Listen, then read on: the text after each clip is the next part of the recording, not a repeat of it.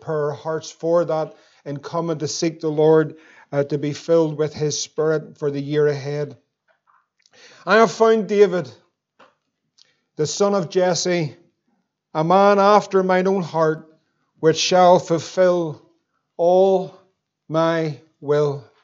God found a man. He found a man that was after His heart. He wasn't a perfect man, but a man that desired to be after the very heart of God. And He says that will and shall fulfill all my will. Do you know, we know that the perfect will of God is revealed to us in God's Word. That is God's perfect will. As many would seek to know the will of God for their lives, or as we look into the new year, we may be wondering or pondering what God has for us. But the perfect will of God is found in God's Word. It governs every aspect of our lives, every aspect of society, everything of our conduct, our conversation. It covers how we're to be a husband, how we're to be a father, how we're to be a mother, how we're to be a wife, how we're to be a child, how we're to be an older person, the life that we're supposed to live. It covers our stewardship of our finances and how we're to operate in tithing and giving unto the Lord and be faithful in those things. The Bible covers every aspect of your life, and we find it in God's Word. That is God's perfect will, that we're called as an individual, as Christians, to follow after the Word of God. The Bible says that whatsoever ye do, that we're to do it all to the glory of God. And everything that we do in our lives, we're doing this all for His glory and for His honor. And we know that God seeks people that are worshippers, that worship the Lord in spirit and in truth. That's not something that we do on a Sunday. It's who we are as Christians, as follower of Jesus Christ. Worship is the Greek word there simply portrays a picture of a dog before its master licking his hand, that there's that humility of life, that there's that adoration of the master. That's Jesus, that in everything that we do, our whole purpose is because we adore Him, that is Jesus Christ. We humbly worship Him and live that life to please Him and to glorify Him. In Romans chapter 12, if you turn to it, those famous verses, those well-known verses, this knowing the will of God for our lives and the perfect will of God. But Paul writes here in Romans chapter 12 and verse 1, I beseech you therefore, brethren, by the mercies of God, that you present your bodies as a living sacrifice, holy, acceptable unto God, which is your reasonable service. And be not conformed to this world, but be ye transformed by the renewing of your mind, that you may prove what is that good and acceptable and perfect will of God.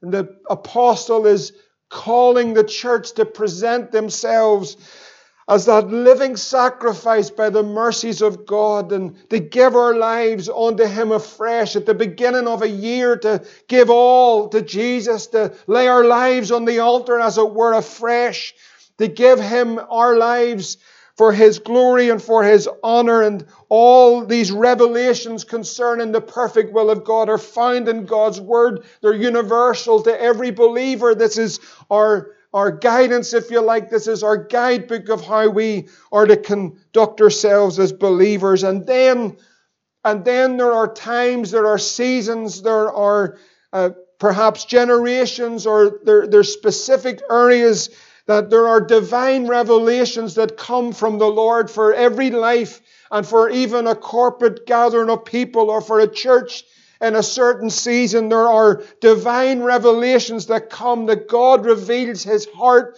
His intention, His purpose, and His plan for such a time as this. What a day this is! And we want to hear, and we want to know what His heart is. We want to know what His will is. We want to know what His purpose is. We want to know what God is thinking towards us at this hour, and what His purpose is, what His intention is. And we want to know that. And to know that, brothers and sisters, then there's some things that we need to do. We need to shut out everything else. We need to shut down everything else. As it were, we need to clear the desk. And that's honestly what I've sought to do in the week that we've had. It was quieter. And then there's just that time where you clear everything off the desk and you begin to wait on the Lord. I want to know what your thought is. I want to know what your heart is. I want to know what you want to say. And it requires of us then in that time that we have to shut everything else out. We have to turn off our Facebook. We have to turn off our computers. We have to turn off all the voices that are trying to influence and speak to us. And we must sit and we must wait upon the Lord, because He wants to reveal His heart to you and to I for this year that's coming in. Do you want to know what He has to say? And so there has to be a shutting off of these things. There has to be a pulling away. I'm not saying they're wrong. They can be used for wrong things. But what I'm saying is we become so preoccupied with all the voices and all the opinions. All I'm really interested in is what has He to say? What does God want to speak into His people, into the church at this time? What does He want to say into your life? What does God want to reveal to you as an individual? Because He's a God that speaks. He's a God that's real. He's a God that has a voice. He has ears that hear. He has a heart. And He wants to hear from you. But more importantly, He wants to reveal something to you. His heart towards you. How does that happen? It won't happen with us being full flat out to the mat, running everywhere and listening to everything. And all the opinions and all the ideas and then what everyone thinks you should do and you shouldn't do and where you should go and what you should. Friends, we need to sit and we need to hear from God. We need to shut things down so we can hear what is He saying. And God is speaking. I sought to do that and wait and to try and to cast down the imaginations and the thoughts and what people think. Then bring all those subject to Him, that He would speak into this heart. The divine revelation of God. Everything is subject, before I begin, is subject to this word.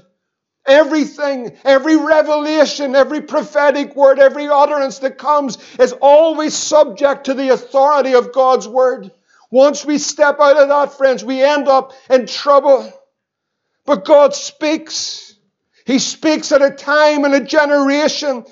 And I believe in these end times, these end days, these dark days, God is speaking.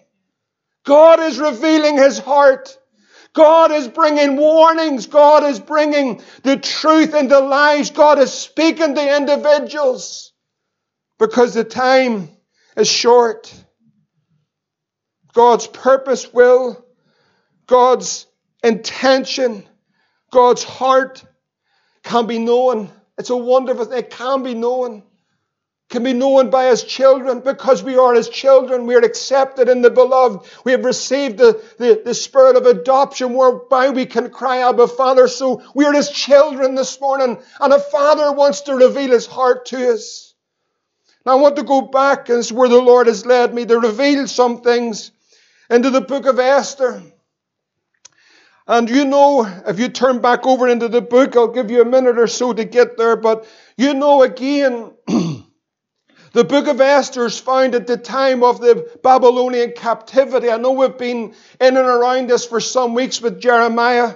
But it's just how the Lord's been leading me in preparation and looking and listening to what He's to say. And again, this was a time when Esther and her family and others were carried away. The Bible tells us that in Esther 2 and 6, they were carried away from Jerusalem with the captivity under that king Jeconiah at that time of Nebuchadnezzar, the king of Babylon.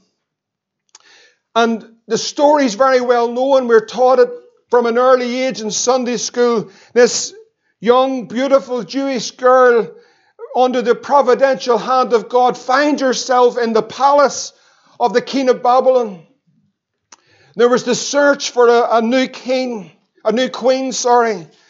And in Esther chapter 2 and verse 17, it says these words of Esther, that the king loved Esther above all the women, Esther 2:17, and she obtained grace and favor in the sight of the king more than all the virgins. And so he set the royal crown upon her head. Now there's wonderful types here, because as Esther, in a greater revelation for us, the Bible says in Hebrews 4:16, and we'll come to this next week in the second part, but it says, let us therefore come boldly to the throne of grace. Now you, as a child of God in this world in which we're living, you have a divine and a wonderful privilege. The favor and the grace of God is upon your life. Did you know that? That God has divinely favored you, that there's a grace in your life, and we can come boldly to that throne of grace, and we might obtain mercy and find grace to help in the time of need. What a privilege that is. What an honor that is. At the same time that Esther is being promoted, as it were, and given that divine providential position, there was another man that was being promoted in the kingdom. This man's name was Haman. Haman was a man that was promoted by the king to a very senior level within the kingdom. He was above the princes, the servants. He was so important, this man Haman. It's important you hear this. This man Haman was revered in all the kingdom. All the servants and all the princes were to bow down and honor him and praise him, this man Haman. But there was a man in the midst of all of that kingdom.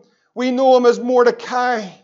He was the cousin or uncle of Esther, and he was the man that fathered Esther because she was orphaned, and he looked after her. But this man Mordecai, this was the only man in all the kingdom that would not bow. This is really important, just that you listen as we move through this. There was a man in the midst of all of what was happening. He would not bow. And this really infuriated Haman. This worldly system that we are currently in, this religious world that we live in, this secular world that we live in, it reminds us again of even the 3 Hebrew children. We will not bow. You raise up your image, and this is where we're going, because it's the worship of the Antichrist in the end days. But you raise up your image. But listen, let me tell you something. Whether he delivers us or he doesn't, we're still not going to bow to your image. There was a remnant in that kingdom that simply refused, just simply refused to bow. They would not bow. You know, I was watching a little clip. It was sent, and it was about Sardis. And, you know, I love the archaeological facts and history. And this professor was going around Asia Minor, those 7 churches, and he goes to the ruins. The ruins are still there of those cities, and in particular Sardis. And he gives a bit of an insight. They're only 20 minutes long. They're really, really good. But he goes through the culture, the history, what's taking place, what's happening, and then how the Lord was speaking to Sardis and how I have some things against you. And he brought you into the culture of the time. And what actually had happened is that Sardis had become a pluralistic society. And what that simply means is, here's the definition of that is, it's a diverse society where the people in it believe all kinds of different things and everybody tolerates each other's belief. Does that sound familiar in any way?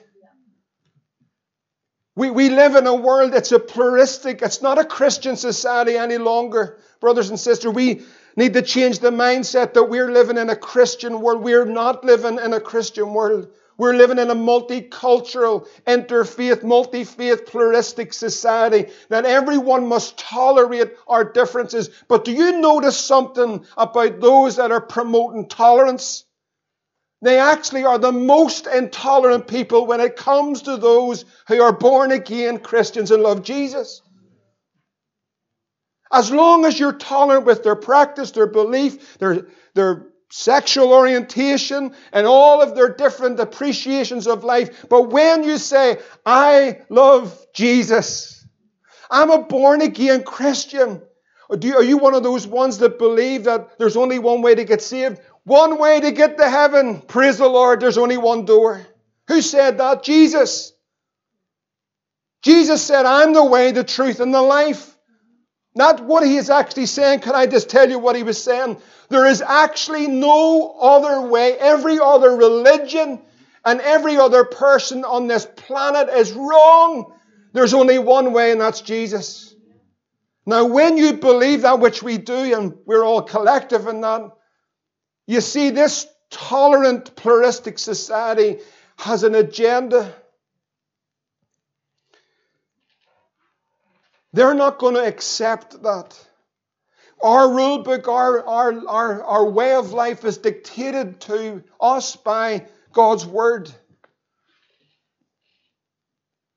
In Esther chapter 3 and verse 5, if you look at it for a moment, it says that when Haman saw that Mordecai bowed not, nor did him reverence, what happened? Haman was full of wrath. What we're going to see in the year ahead, and what we're going to see as the Lord tarries his coming, and if he gives us this year, and even another year, and maybe more years than that, I don't know, but he could come today, but he could come in 5 years' time. I don't know whether we have that length of time. But friends, let me tell you what is going to happen. There is a Haman culture that's rapidly rising, and they're full of wrath against anyone who loves Jesus Christ and knows him as Savior and believes that he is the way, the truth, and the life, and his word is the divine authority and the ultimate authority in all things. Do you feel it? I'm not talking about at this season, but this has been going on for years. So Haman goes to the king, verse 8, and says, there's a certain people scattered abroad, dispersed among the people in the provinces of thy kingdom, and their laws are diverse from all people. In other words, there's a people in this kingdom, O king. Let me tell you something about them. They're different to everybody else. How many people know as a Christian that you're supposed to be different? Not just by laws and regulations. You're the salt of the earth and you're the light of the world. Your life is supposed to be different. We live different. We have different values. We have different focuses. We have different vision. We have different hope to this world. They don't have a hope. And he's saying, King, they have their own laws. They operate according to another law. And neither do they keep the king's laws. Therefore, it is not profitable for you to suffer them. In other words, O king, listen, see these people, we're better eliminating them. Somehow or another, can we just purge these Jews from the kingdom because they're not towing the line? That's what he's saying. Let me tell you a few things if you didn't know already, but for you to know and to pray about and to be aware of as we're coming into 2021. There is, at this present time, as we enter into this year, of course, there is a very real virus, a pestilence that's sweeping across our land. That's not our focus. There's a system behind the virus that's very real. That when the virus subsides, because it will, but when the virus subsides, this system that's in place will be the very system that they are going to use when there is an economic collapse. The system itself, it's not the virus, there's a real virus. We pray that people get well, that people come through it, but there's a system that's being created and it's very subtle.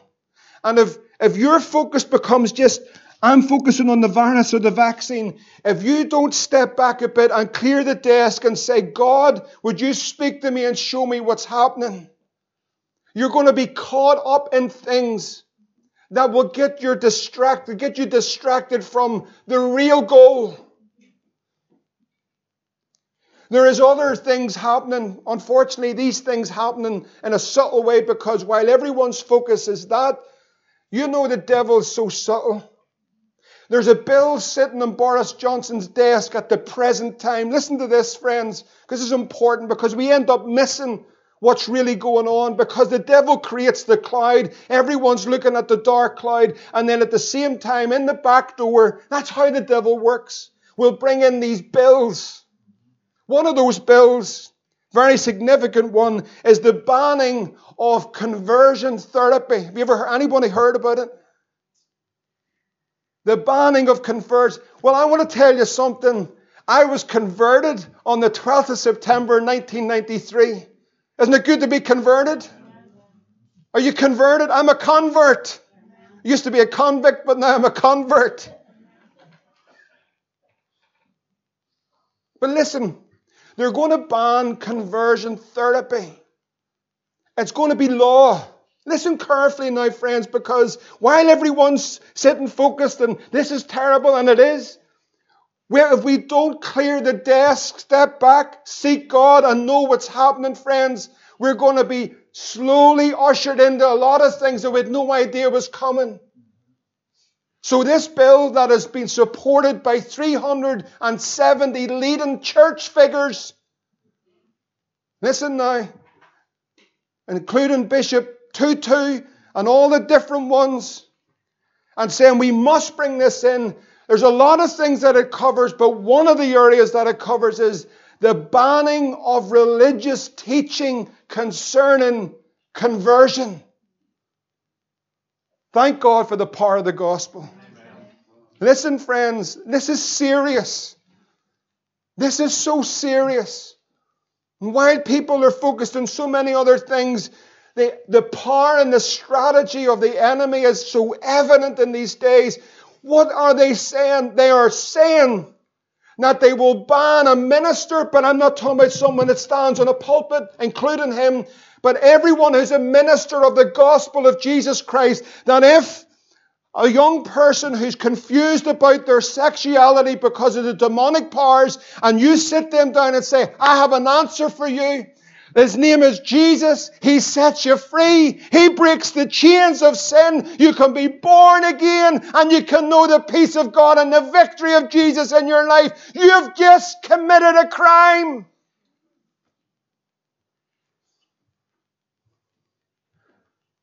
Serious, isn't it? And I can tell you something, Boris Johnson has no problem in putting it through. Things are moving fast because there's a lot of decoys. The other one that's moving in the same area, that's going to move very quickly, is that where the church has had an exemption from having to perform or to conduct same-sex marriages because of personal conscience and convictions in God's Word, that's about to change. You hear me now? That's about to change. The government take their lead from the traditional churches, the Anglicans, the Presbyterians, the Methodists, so forth, the Roman Catholic Church. But the Anglican movement is about to change because it's divided the Anglican Church in half. But the sway of opinion is changing rapidly. They are about to come out, as well with the Roman Catholic Church, with a compromise that means that no longer will they prevent or take the exception clause. Now, we're just a wee church on the corner, but we've got a big God. But once they do that, then churches who refuse to marry same-sex couples, that will be classified as discrimination. We've come a long way from the cake, and thank God for that precious couple. But I want to tell you something, we've come a long way and we're moving fast. What that means is that when I will, because I have convictions based upon God's Word, that I will not bow by the grace of God, not because I'm some big, hard, tough guy, but because I love Jesus Christ. What that means is, friends, listen, this is coming close, but I believe we need to know these things because we're all focused on the virus and the vaccine. We don't see the whole picture, and it's even bigger than this. What that means is that you will be prosecuted. I will be prosecuted. And if that is the case, that I will not buy into that system, it is likely then that ministers of the gospel of Jesus Christ who love the Lord in all the denominations across this land are going to find themselves prosecuted and imprisoned. This is the reality. This is not China. This is not North Korea. This is Northern Ireland. This is the United Kingdom. Are you hearing me this morning? What that means is, and I've said it before, that means that ministers of the gospel will be imprisoned for what they believe. And so as those ministers are put in prison and they're criminalized, and people might say, and even some listening might say, that's a way far-fetched. That's not the way it's going to be. Because I have an ear with somebody in government.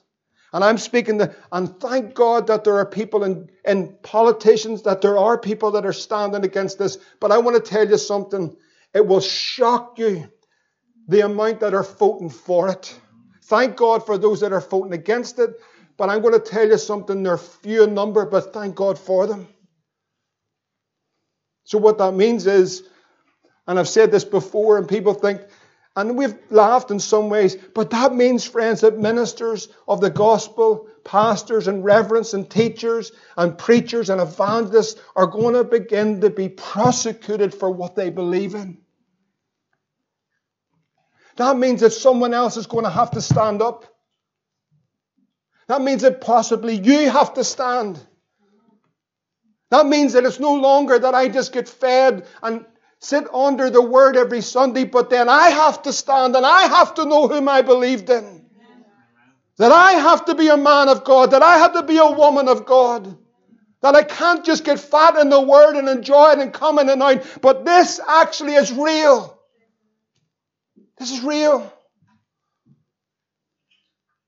Men with conviction, women with conviction, young people with conviction. We're not out to beat anyone over the head. We're out to proclaim that Jesus is the answer. He's the hope of our nation. He's come to set the prisoner free. He converts people, but government are going to point their finger at Jesus and say, we're banning you from converting people. The audacity of man. The arrogance of man, the pride of man, wagging their finger to Jesus and say, you cannot change a life. Thank God there's about 80 people in here and their lives have been changed by Jesus. I'm a convert. Think about it. Isn't it? It's nearly bizarre, ridiculous, but you see, there'll come a day when they call that which is good evil and that which is evil good. That day has come. Friends, what do we do? This is where the Lord has really brought something afresh to what His heart is. They find a people, and there's many. We're not the only ones, by the way. I know this so well. There's a whole remnant right across this island, and there's a whole remnant across these islands, and there's a remnant even across this whole continent that are saying, we're not going to buy. What an awesome day to be alive. What a privilege to be a Christian in the last days. What an honor to serve Jesus. What an honor to be known as a follower of Jesus Christ. What a privilege to walk this world for Jesus in the last days of time and see the prophetic events unfolding and to know Him as your Lord and Savior and to keep looking up because our redemption's coming in a moment. Awesome, friends. Awesome. But you see, there's something I want to show you here that's important for this year. In Esther 3 and 13, look what happened. Esther 3 and 13, letters were sent out by post unto all the king's provinces to destroy, to kill, to cause to perish Jews, both young and old, little children, women, in one day, even upon the 13th day of the 12th month, which is the month Adar, and to take the spoil of them for a prey. The copy of the writing for the commandment to be given in every province was published unto all people. This is their law, this is their bill. that they should be ready against that day. The post went out, being hastened by the king's commandment. The decree was given in Shushan the palace, and the king and Haman, they sat down to drink, and the city of Shushan was perplexed.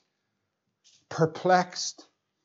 That word perplexed means to be in confusion or to be entangled. Does that sound familiar? Jesus said, you don't need to turn to it, but I'll just quote it. Luke 21 and 25. There shall be signs in the sun, the moon, the stars, upon the earth, distress of nations with perplexity. People are perplexed. They're at a loss. That's what it means. They don't know where to turn. Sarah prayed it this morning. They don't know where to turn. They're perplexed at the drive of this Antichrist system. But there's a response in this from the remnant, and this is really what I want you to see this morning. I believe this is what the Lord has given me.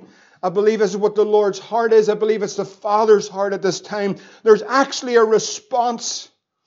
There's a response among that remnant. There's a response among the Mordecai type people when they understand and see what happens. If you turn over into Esther chapter 4 and verse 1, I want to show you it.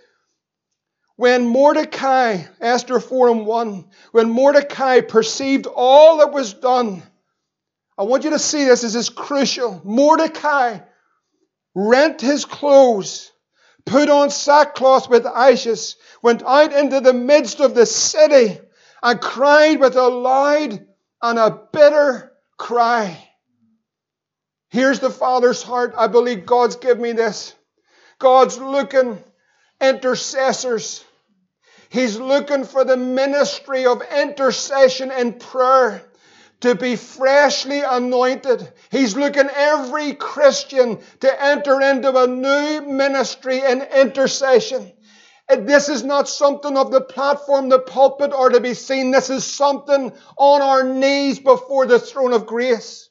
God is looking at people, the spirit of intercession to come upon that remnant when they understand or perceive everything that is happening. You see, three things that Mordecai did when he perceived all that was done. The first thing he did was rent his clothes. And Joel chapter 2, if you can turn to it, Joel 2 and verse 11.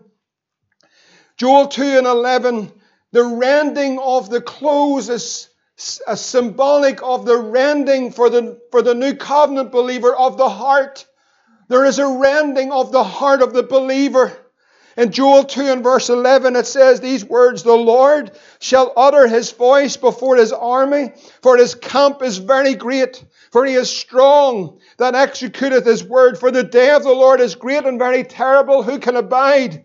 Therefore also now saith the Lord, turn ye even to me with all of your heart, and with fasting, and with weeping, and with mourning. That's intercession. And he says, rend your heart and not your garments. Turn unto the Lord your God. There is a rending of the heart of the church, the believer, the individuals. That word rend means to be broken.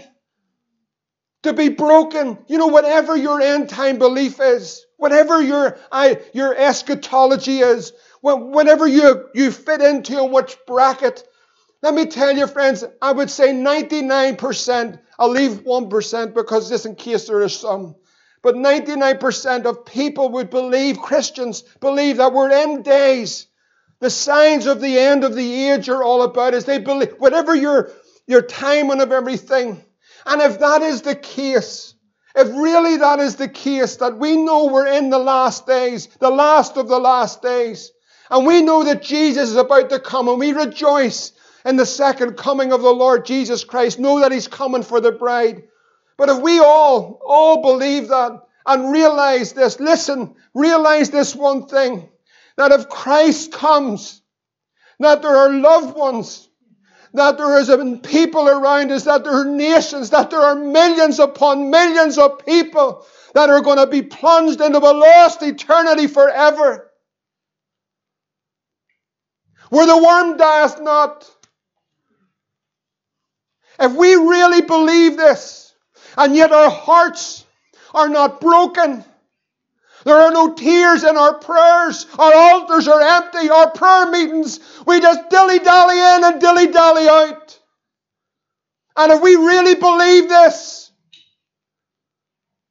and our hearts are cold and indifferent, and they're hardened to the things of God, and the Word of God just bounces off as another sermon, another week, another time, and there's no brokenness, there's no tears, there's no altar. There's no time for God. There's no time for prayer, individually or even corporately.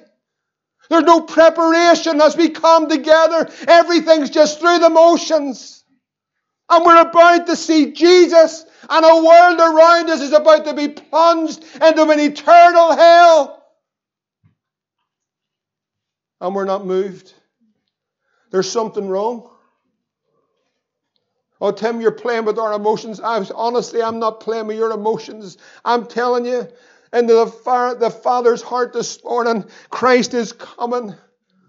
Christ is coming, but there's a world, there's loved ones. We're sitting, we know, we hear, but we're sitting amongst loved ones that are about to be plunged into a lost sinner's hell, and it's forever.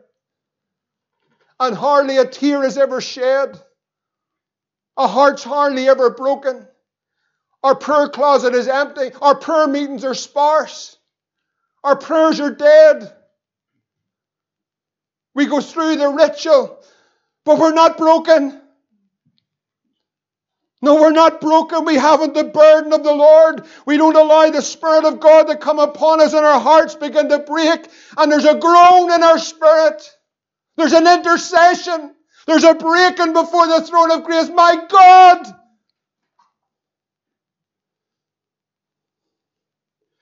He puts sackcloth and ashes. That's a humbling of ourselves before God. There's a true repentance because of what has been wrong. And then he goes into the streets and he begins to cry with a bitter cry. Intercession. Intercession, friends. There's a cry with a bitter cry. Know what that means? That bitterness, there's a discontentment. There's a discontentment. There's something not right. It's not with him. It's not with him. Not with Jesus. But there's a discontentment amongst the body of Christ. We're saying, oh God, there's a world that don't even have a thought of you. There's a world they're not interested in this. There's a world you could just talk to them all day and it's nothing. You go down into the gutters of Belfast and you see the depths of sin and brokenness and you go, my God, unless it's the power of God. And there's a cry. Some may say, I'm not sure about this intercession prayer. I understand that, but I want to tell you a few things about it. It is the high priestly ministry of Jesus right now in heaven. The Bible says, wherefore he is able also to save them to the uttermost that come to God by him, seeing he ever liveth to make intercession for him. Jesus is interceding for you. I'm all for intercession. Romans chapter 8 and verse 34, who is he that condemneth? It is Christ that died, yea, rather it is Christ that is risen, even as at the right hand of God, who also maketh intercession for us. The Holy Spirit in Luke chapter 8, we're told, verse 26, likewise the Spirit also helpeth our infirmities, for we know not what we should pray for as we ought. But the Spirit, listen, the Spirit itself maketh intercession for us with groanings, which cannot be uttered. And he that searcheth the hearts knoweth what is the mind of the Spirit, because he maketh intercession for the saints according to the will of God. There is an intercession in God. Should there not be an intercession in the church? What really is the ministry of intercession? We see what Mordecai did, the things that he did. He rent his garments, he put on sackcloth and ashes, he cried bitterly. But I believe there's two really important things about the ministry of intercession that are crucial for you to even ask God to give you that ministry afresh. The first thing that you note about Mordecai and Esther 4:1, here's really what's important. And I think this is really a lot of where it's divided today. Mordecai perceived all that was done. There was a perception. There was a spiritual revelation. There was a spiritual understanding of the time. He grasped it. He understood it. He knew that the time had come. He understood what was happening in the realm of the Spirit. You know what the Bible says in Romans 13:11? And that, knowing the time. Do you know the time? Do you have a perception of the time? Do you understand the time, saints? Sinner, do you understand the time? Unsaved person, do you understand the time? Do you know what time it is? Knowing the time, it's high time to awake out of sleep. For now is our salvation nearer than when we believed. In other words, we are very close to Jesus coming. You need to wake up. You need to know the time. Mordecai, in the midst of that kingdom and all that was going on and all that Haman was doing and all the people bowing. Haman loved the praise of men. He loved people bowing to him. Let me tell you something. There's only one man I'll take the knee to. His name's Jesus. There's only one man I'll bow to, and his name is Jesus. Do you know what time it is? Have you lost sight of the time? Do you know? Are you able to perceive and understand where we are spiritually? Where we are in the prophetic calendar? What is happening in our nation? Do you understand it, friends? Are we so locked up in our palace that we forget what's happening around us? That we see a world that's just plunging into hell? And we're not moved, and the church is playing games and fighting and arguing and divided over the virus. Ministers inviting people for a fair fight at the pulpit. And a world is plummeting down into hell. Really? Do you think the church is asleep? Mordecai grasped and knew the time. There was a spiritual understanding. It wasn't just that he was a theological expert. There was a revelation. Jesus said in John 16:13, howbeit when he, the Spirit of truth, is come, he will guide you into all truth. He will not speak of himself, but whatsoever he shall hear, that shall he speak. And he will show you the things to come. How can we know? The Holy Ghost. The Holy Ghost. The perception, the understanding. The second thing that needs to happen, not only is there an understanding, but here's a very important thing too. Intercession must be Spirit moved. It must be the moving of the Spirit. You can't make it happen.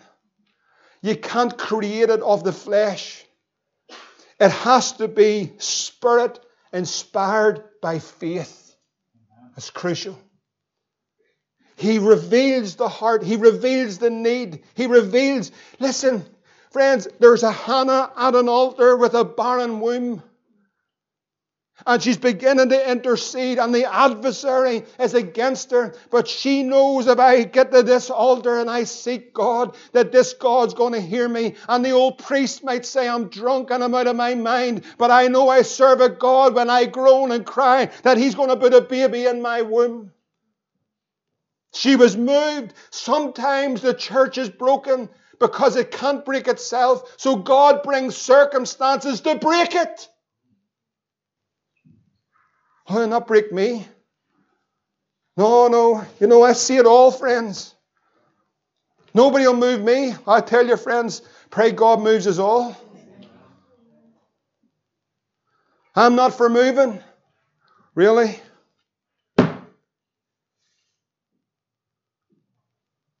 May God break us. Not just for the sake of creating a noise. Not just for the sake of just being broken. But may He break us, because when the Spirit of God moves upon us in that humility and that brokenness, and He begins to pray through us, then the church becomes a living womb. People are born of the Spirit. Born delivered. Born and converted. Born and set free by the power of a living God. We'll not need all the rooms filled with counselors, but God by His Spirit comes and sets the captive free. Oh, friends, we've filled it with all the substitutes, but there's a reality. If the Son shall set you free, you'll be free indeed. Would the church say amen to that? Amen. You see, Noah being warned of the things not seen as yet, do you know what it says? He was moved. He was moved. Let me tell you something, friends.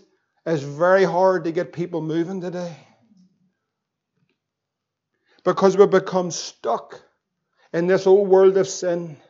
And as that song says, I thank God I am free, free, free from this world of sin. But we're stuck in its system. We're stuck in its opinion. We're stuck in its mindset. We're stuck in what it thinks of us. Jesus is saying, don't be entangled again with the yoke of bondage. If you're going to fight a fight, you can't be entangled in the affairs of this world. This is the kingdom of God. This is the gospel of Jesus Christ. He's still a wonderful Savior. You see, he was moved because he had a perception, he understood of the things to come. Listen, sinner in this room this morning. Listen, child this morning that doesn't know Jesus as your Savior. You see, it cannot be by the persuasion in the sense of the natural man. It is a revelation of Jesus Christ by the Spirit of God. But you need to know the day in which we're living. Oh, I hear it every week. I've heard it since I was a baby. I pray in the name of Jesus that the Spirit of God would move.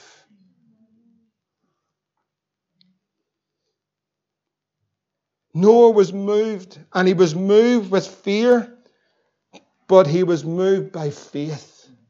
Intercession needs to have the Spirit moving, and there has to be a faith of the saint in entering in.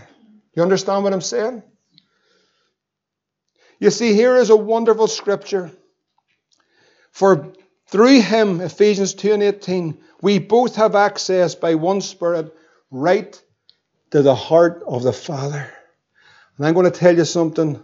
Our Father can turn the heart of a king. Where do we need to get to? We need to get to the heart of the Father. We take that need. We take that people, we take that community, we take that loved one, we take that person that needs healing. There are people, friends, unless there's an intervention of God, they need a supernatural touch of God in their lives. We take that need, we are broken through that need, we are seeing, perceive it, and by the grace of God, the Spirit of God who will groan and move through us, begins to move on that community, that gathering of God's people, because they're humble, they're broken before Him, and He begins to move, and through faith we begin to pray, and you know what happens? He begins to heal, He begins to deliver, He begins to save, He begins to pour out His Spirit. The church becomes a living womb.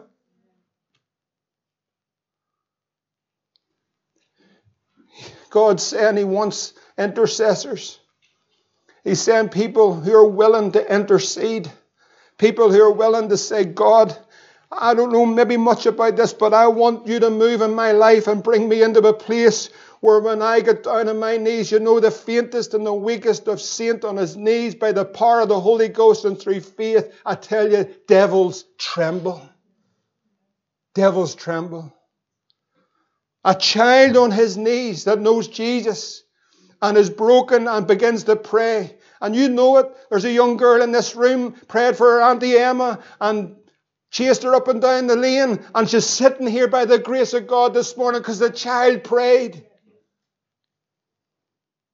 Those children in that wee school prayed through for the finances to come in for this church like everybody did. But when you hear their prayers and you hear them praying and believing God for a new classroom, and there it's nearly there. Because there's a simplicity of faith, but there's a real belief that what I prayed, He's able to do it. We get theological, we get concerned about what people think, and we just say the motions of prayer. God's wanting us to get on our knees. Older saints, not be afraid to get an altar and say, God, we need you.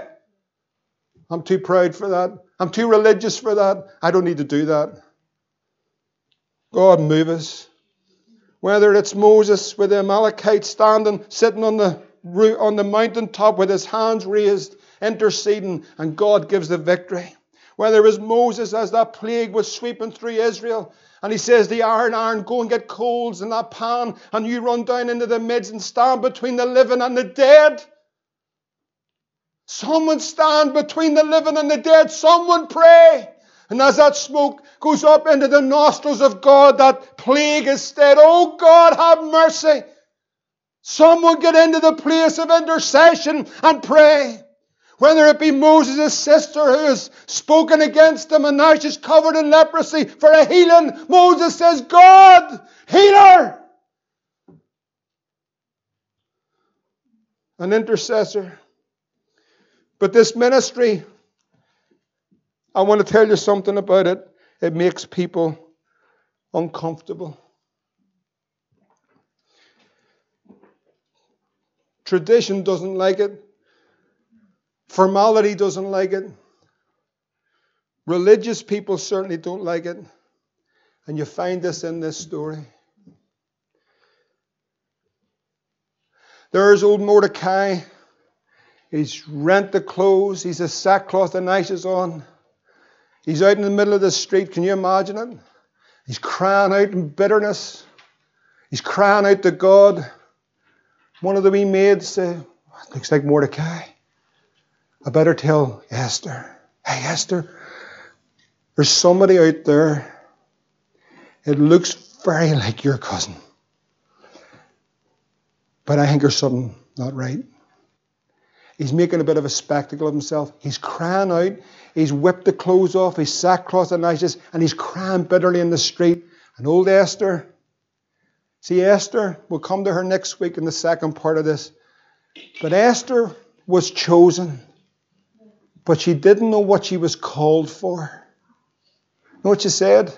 Get some clothes there, go and cover him up. That's what religion loves to do. No, don't get too on fire. Don't get too excited. Whenever you do that, don't even clap your hands. I mean, you don't want to enjoy the presence of the Lord. Keep your religious garments on. Keep your straitjacket on. Stay bound. When Christ has come to set us free. But don't that intercession stuff, that rocks the boat a wee bit. I want to tell you, friends, Esther's maids came and told her, it says in verse 4, and the queen was exceedingly grieved. She's in the palace. A lot of Christians in the palace. Love the palace. She's in the palace. She's getting pampered. It's all easy. It's a bit like the Western church. Just everything's at ease. We're all materialistic. We should never have to suffer for the gospel. That's for China. We'll send our money over there. We'll send them food parcels, but we'll not have to suffer. There's no persecution for us. No, we'll go and tell them that God's grace is sufficient, but we'll come back. I've done that. I'm not against mission. I love mission trips. I love going, but friends, what's there is coming here. She's grieved and she sent raiment to clothe Mordecai, to take away his sackcloth from him. Do you know what it says? But he received it not. He just said, no, thank you. See, Mordecai was a watchman. Thank God for the cry of that voice in that city. He was a watchman. Intercessors, the ministry of intercession, the function of intercession. The church, as we're closing, must experience the pangs, the birth pangs again, the groans in prayer. What I'm saying is, as we close, we need to repair altars. We need to get on our knees. We need to be broken. We need tears. We need God. We need to pray. We need to pray. May God visit us with the ministry of intercession. I want to tell you something. All ministry works out of that. All the functions work out of prayer. If it fails there, I want to tell you something to say this. The outreaches will be dried up and dead in 3 months because we'll all be exhausted. We need the power of God. We need the prayers of the saints. May God give us this ministry for this year. I believe it's His heart. Let's pray together this morning. Thank you, Jesus. Thank you, Lord.